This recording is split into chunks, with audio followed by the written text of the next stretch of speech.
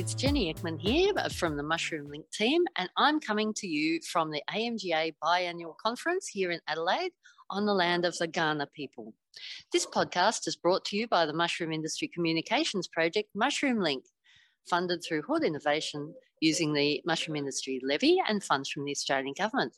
And I'm here talking to Jack Lemmen from GTL Europe about some of the very exciting new technologies that he presented in his talk today.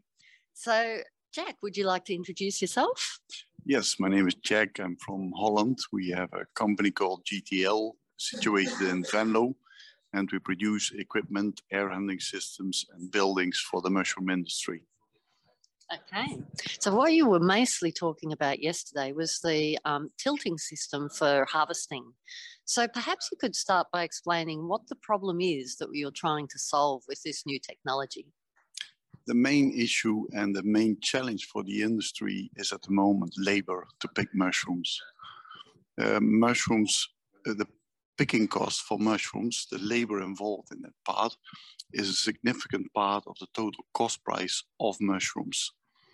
And by changing the way of picking, there could be possible savings on labor of about 60%. So that is our main challenge.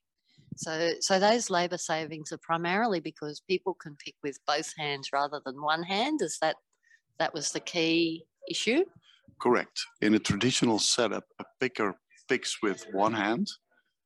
He or she is cutting the mushrooms and handling packaging material. And by purely focusing on picking with two hands, you skip the cutting and the handling of the packaging material, and you try to automate that part. And all over, that's proven, it gives a saving of about 60% on labor cost involved in picking. So the other thing you were talking about was, well, the difficulty of attracting pickers, particularly given that it's a rather physically difficult task, leaning over large mushroom beds, whereas the tilting system had the advantage of being more ergonomically correct. Is that right? That's correct. You try to create a situation that the picker has a straight back, has a good view on the mushrooms, and that all mushrooms are within a good range of your arms. And that's what the tilting system does. The part which are in a traditional setup far away from you, because you tilt it, it comes towards you. And that makes it a lot easier to pick with two hands. It must make it a lot easier too for the pickers to decide which mushrooms to pick, because they can see the size much more easily. Would you say that's right? Yeah, that's correct. Normally you have a view mainly from the side to the mushrooms in the beds. But in a tilting shell system, you purely look to the top. So you have a very good view on them. Yeah. And we also take care that we get good lights in the neighborhood of the worker, so that, she can make good choices to what to pick. So we should say that the tilting system is actually combined with a belt which transfers the mushrooms away from the picker. Is that in every case, or just if that's an additional thing that the farm installs? No, that is in every case, because the basic setup is that you pick with two hands, put the mushrooms in a belt, and you deal with cutting stamps and packing them into punnets or crates or boxes in another location. So that's why you need the belt to transport the mushrooms out of the room. Okay, so we've got a system with a moving belt which has holes, and they just place the mushrooms into those holes, and then the belt moves them up to a centralised packing area within the mushroom house. Is that? That's correct. Yeah, and the centralized packing area is outside the room, because we want to keep the majority of the technique outside the room. That allows us to do a decent cookout of the room after a room is being emptied. Yeah. So I guess that helps to reduce the number of workers who are actually inside the cultivation room, and thereby perhaps reduce the risk of disease a little bit, improve hygiene. Yeah, that's correct. And it's not only that we separate the packing of it. What we also try to do is to separate possibly the beginning of the growing stage, to do that in another room. And as soon as the mushrooms start to grow, we transfer the compost, casing soil, and mushrooms into the dedicated picking rooms. So this seems to be a trend with several companies which are now offering this idea of having a growing room where the compost sits after the phase 3 has been installed and the casing added, and then it transfers into a different facility for harvesting. So you're also working on this? Yeah, that's correct. But one remark to that is that it depends on the cycle you want to run. When you do 2 flushes, that system works. When you want to do 3 flushes, that setup is fairly difficult because the schedule doesn't match anymore. I see. So a lot of Australian farms would do 3 flushes, I think. Some do 2, but a lot are doing 3. So maybe that is more difficult in the Australian context. Correct. Yeah. Correct. Okay. So now once the mushrooms get to the packing area, you also showed us a automated packing machine, which looked quite exciting in how it operated, but perhaps in the early stages of development, would you say? The goal is that in the coming months, we come to a concept that is ready to install at a farm. Indeed, the movie that you saw was of a trial piece. But yeah, as I said, we want to achieve in the coming months a setup that can be installed at a farm. Okay. So how does this deal with the different size grades? Or are your pickers just picking one size at a time and then sending it to the pack area? No, that's the advantage of the system. The system has a huge capacity. It handles 12 mushrooms within 4 seconds, 3 to 4 seconds. That means overall per second you handle 4 mushrooms, and in average one picker can pick 1 mushroom per second. When you calculate that for yourself, the system allows to grade at least 2 sizes of mushrooms into a different type of plants. Right. Okay.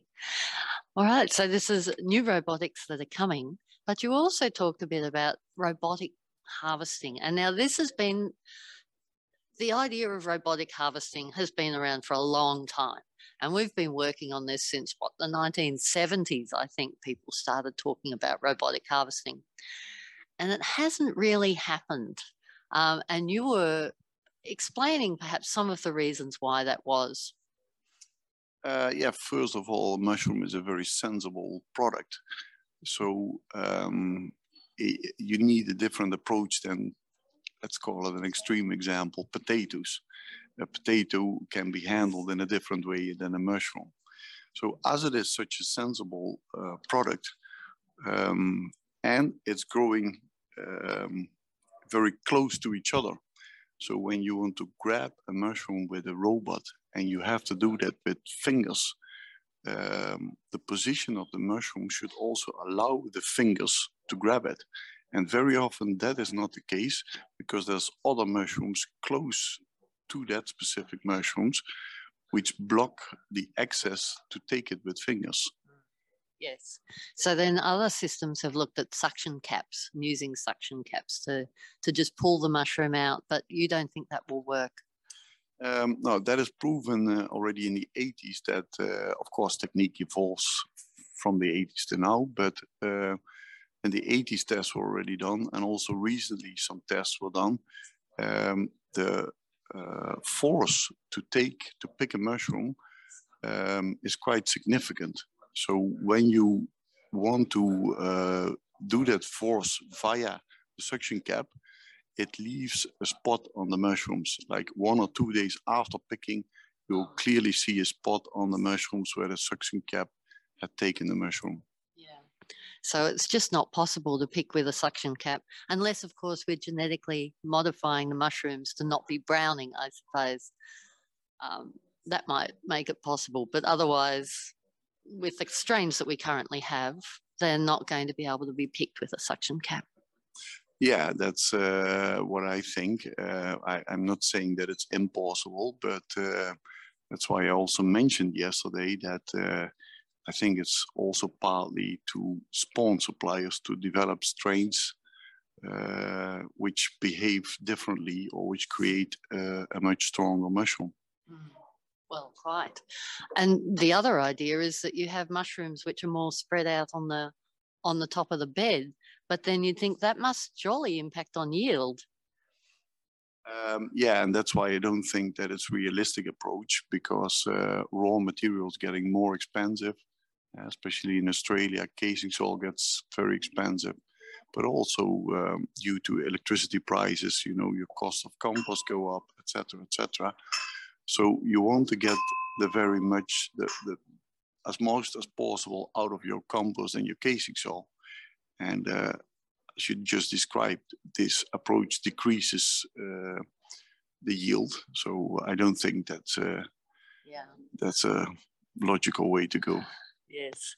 So a number of farms within Europe have installed the tilting shelf systems already? Is that right? Yes, there's a total of 15 projects now all over the world, which are either started or in progress or in the engineering stage. Okay, 15. Wow. And are they all greenfield sites, or are they adapting existing growing houses? No, all greenfield sites. Okay. So you can't really adapt an existing house to put in this system. It would be quite difficult. No, greenfield, I have to make one remark. For example, we built a farm in Switzerland, and that specific farm just copied their existing rooms, and we installed tilting shelves in these rooms, which are 100% equal than the existing rooms. Okay. So it is possible. Right. So have you got any idea what because obviously these shelves and the belt system is going to cost more than a standard mushroom facility.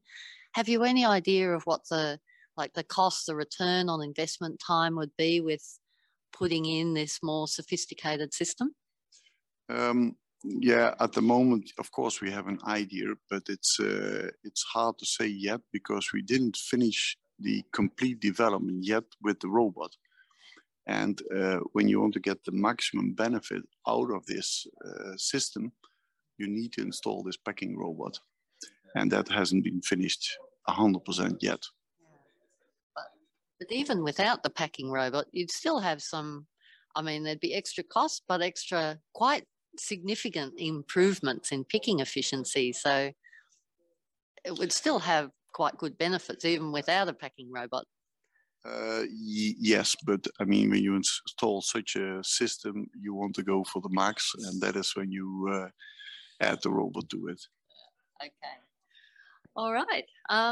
Well, Jack, thank you so much for your time today. And this robotics and artificial intelligence sound like the solution to many of the problems which affect us here in Australia, as they do in Europe in terms of labour costs and labour shortages. So thank you so much for your time today, and look forward to seeing you in Australia again sometime soon. Yeah, thank you as well.